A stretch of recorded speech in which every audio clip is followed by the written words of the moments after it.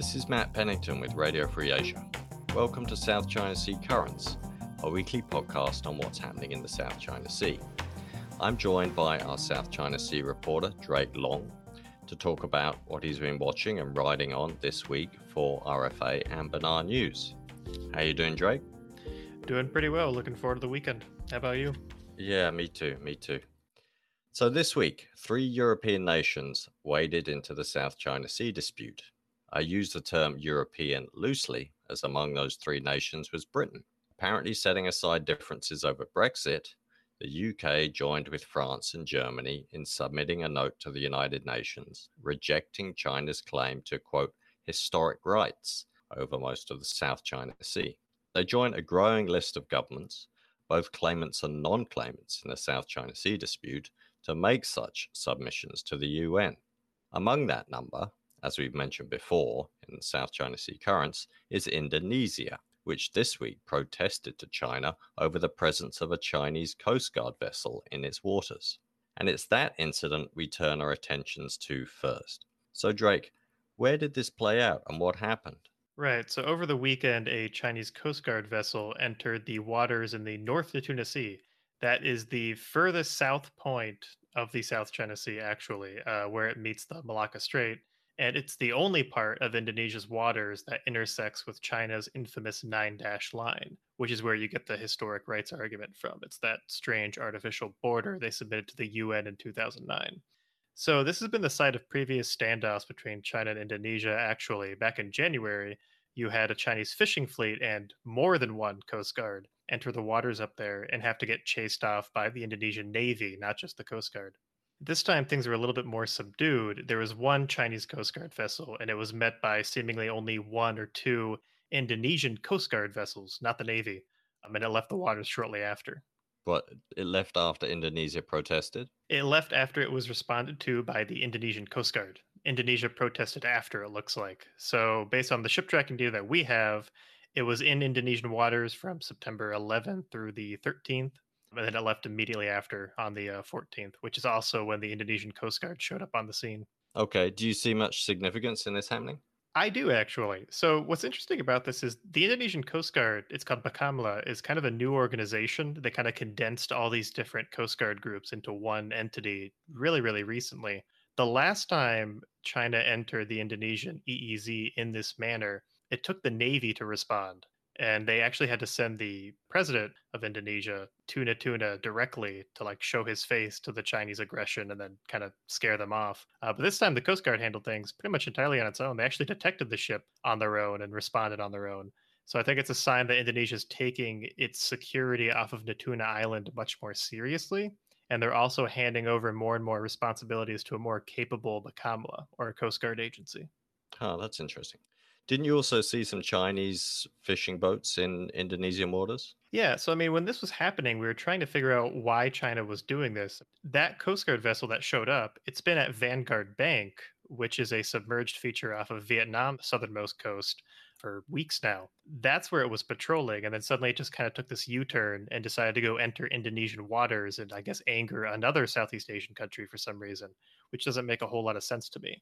But at the same time that it was passing through into Indonesian waters over the weekend, there was also a fleet of 4 Chinese fishing ships that were there as well. They, however, went mostly undetected. We tracked them getting chased by Vietnamese Coast Guard ships up to a point, at which point they just sailed through Indonesian waters, and then we lost sight of them.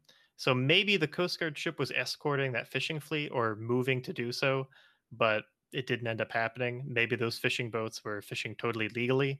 There's a lot of mystery around that, but that was one detail that a lot of other news organizations didn't point out.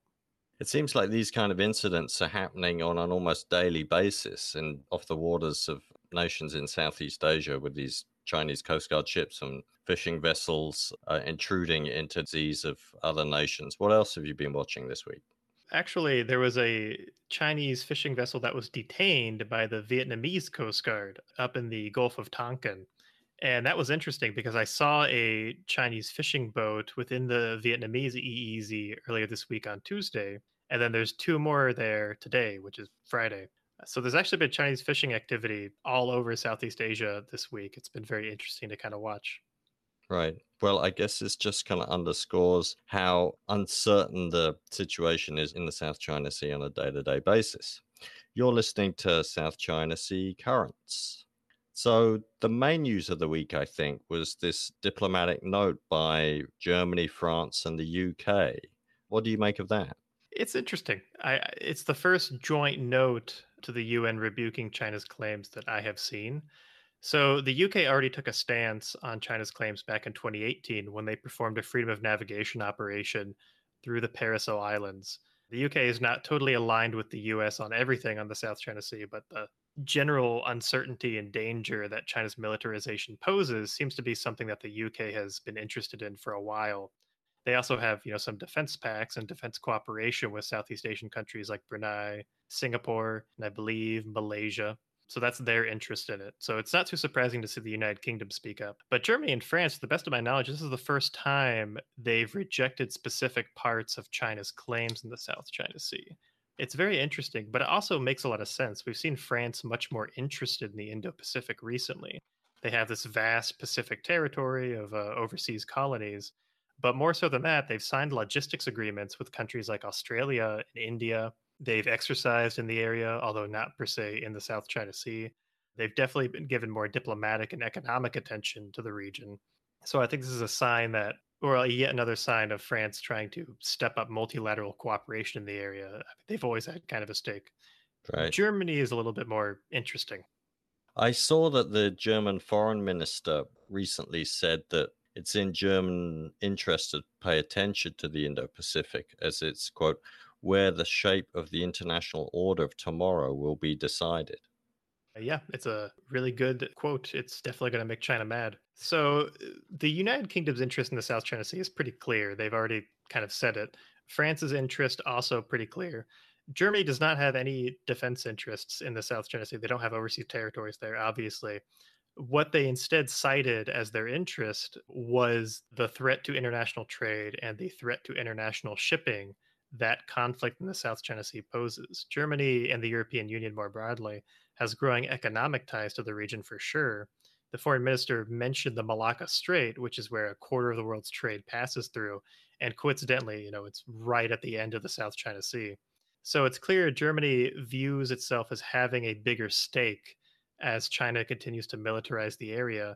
And while Germany doesn't have the same military might in the Pacific that the United Kingdom and France have or kind of want to have, Germany is very keen to offer diplomatic support and some diplomatic demarches to China over its conduct there. So it's very interesting to see these three countries come together on this is quite surprising because individually they have very different views of the situation.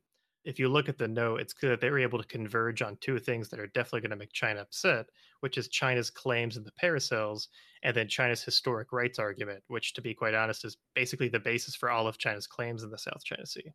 Right. I think it sort of shows a broader international unease about China's conduct, or at least that would be my guess on this. I mean, in recent years, European nations have often pulled their punches when it comes to criticizing China, certainly on human rights issues, because China's economy has grown so much that all nations in the world, including in Europe, have economic interests in their trade relations with China. So it's kind of interesting to me that they're now sticking their head above the parapet and speaking out on this. Yeah, most definitely. And I think it's worth noting Germany released this groundbreaking Indo Pacific guideline at the beginning of September, where it's the first that I've seen them do this, where they pointed out we are very concerned about what's going on in the Pacific, not just in the South China Sea more broadly, but we do need to step up our engagement there. We do have interests there. There are threats to our economic well being going on if China has free reign in the area, which is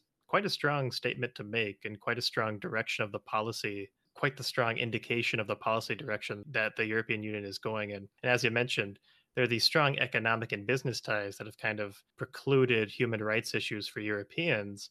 But we're actually seeing the European business community sour on the Chinese market a little bit over these human rights concerns and over the fact that China's not really budging on a lot of its practices that block out European businesses. Yeah, weren't you mentioning that there was some statement issued by the business community in Europe? Yeah, the European Chamber of Commerce released a report on the business environment in China, and it's not good. It's quite blistering. They make the point that they can't operate fairly in China. They have to navigate an increasingly dangerous political minefield if you're a European businessman in China. It's not news that I think China wants to hear, but it's definitely colored European perceptions of China in ways that human rights concerns previously didn't, which make of that what you will. Okay. Now, turning to the US, I know that you've been writing today about illegal fishing and a new report from the US Coast Guard. Yes, actually. I encourage everyone listening to go check it out. Should be published by the time you hear this. But the U.S. Coast Guard released a new strategy on countering illegal, unregulated, and unreported fishing on Thursday. It's fairly ambitious. They talk about stepping up multilateral cooperation, maybe finding shipwriter agreements where other countries join U.S. Coast Guard ships while they perform law enforcement duties. It names China quite clearly, actually. They even say, countering illegal fishing, it's about saving the livelihood of American fishermen and making sure every country is playing fair. But the country that doesn't play fair, that registers strongly in the Coast Guard's eyes, is China. China has the largest distant water fishing fleet in the world. They don't enforce fishing laws very strongly. And then, as we've seen in the South China Sea, they use their fishing fleets to assert their claims and kind of assert their foreign policy more broadly. So they're very concerning to not just the US Coast Guard, but neighboring coast guards, neighboring nations as well. So for the US Coast Guard to take a stance on IUU fishing, it's not just an economic issue, but it's a security issue now too. I actually talked with Sally Ozell at the Stimson Center about this, and she made the point that all of this is necessary to do. Like, it's definitely accurate that illegal, unregulated, unreported fishing is something that the Coast Guard needs to focus on. But this document that they've made is very ambitious, and the Coast Guard is probably one of the most stretched agencies that the US has right now. So, stepping up in all the ways that they want to do in the Pacific, with the Pacific Islands, in Oceania, in Southeast Asia, in West Africa, in Central America, that's going to be kind of tough to square with their budget and the resources that they have. So, Right. very interesting report, very interesting strategy document. I encourage everyone to read it. You're listening to South China Sea Currents. So, Drake, in the coming week, what are you working on? Are you still chipping away at your story on how Chinese militarization of the South China Sea might impact commercial shipping? Yep, still working on it. It's a doozy. I mean, it's a very interesting story. I got to ask the acting Assistant Secretary of Defense, David Helvey, at a public event on Tuesday about has the US actually seen threats to shipping in the South China Sea from China? And he didn't bring up any threats to shipping or commercial ships per se. Instead, he brought up economic exploitation. He said, we see China sending fishing vessels into neighboring countries' EEZs, extracting fish, extracting resources, and depriving coastal communities of their livelihood, which is ironically something that the IAU strategy document addressed, a few days later. So that seems to actually be what the US government has on its mind. And yeah, I've spoken to some experts about the shipping matter, and a picture's coming together. I think it'll be very interesting when it comes out. Okay. And in terms of events in the week ahead, what's going on? Well, the European Union and China just had a virtual summit. It apparently didn't go well. And with this joint note to the UN by the big three European countries, sorry, I guess the United Kingdom is not a European country anymore. Well, Yeah. I think it strictly is, despite what I said at the top. Oh, But okay. it's just not part of the European Union. Right. Well, with those three countries sending that note, I'm actually very keen to watch how European China relations develop. They were also going to have some investment deal that apparently fell through. So I'm very interested in seeing that. And I'm very interested in seeing how this new US European Union dialogue goes. That was announced just recently, and that's actually focused on China too. And I think Hmm. there's a lot of areas of cooperation on that. But if there's one thing that's clear, even despite all the rhetoric, I don't think the US and the European Union view China in the same way. They may have issues, but probably not as many issues as the US does. Well, it's certainly not as adversarial as it is between the US and China, right? Oh, definitely not. Not quite to that level yet. Okay, well, thank you very much, Drake. You can check out his previous articles on the RFA website. That's at rfa.org and at banarnews.org. You can also catch up on our previous podcasts at both those sites. And you can search for South China Sea Currents on Spotify and iTunes. If you've got any questions or feedback for us, please email us on South China Sea, that's all one word, at rfa.org, or follow Drake on Twitter. His handle is DRM_long. I'm Matt Pennington with Drake Long, the South China Sea reporter for Radio Free Asia and Banan News. This podcast series is created by Leo Kim and produced by Radio Free Asia. Thank you for listening, and please join us again.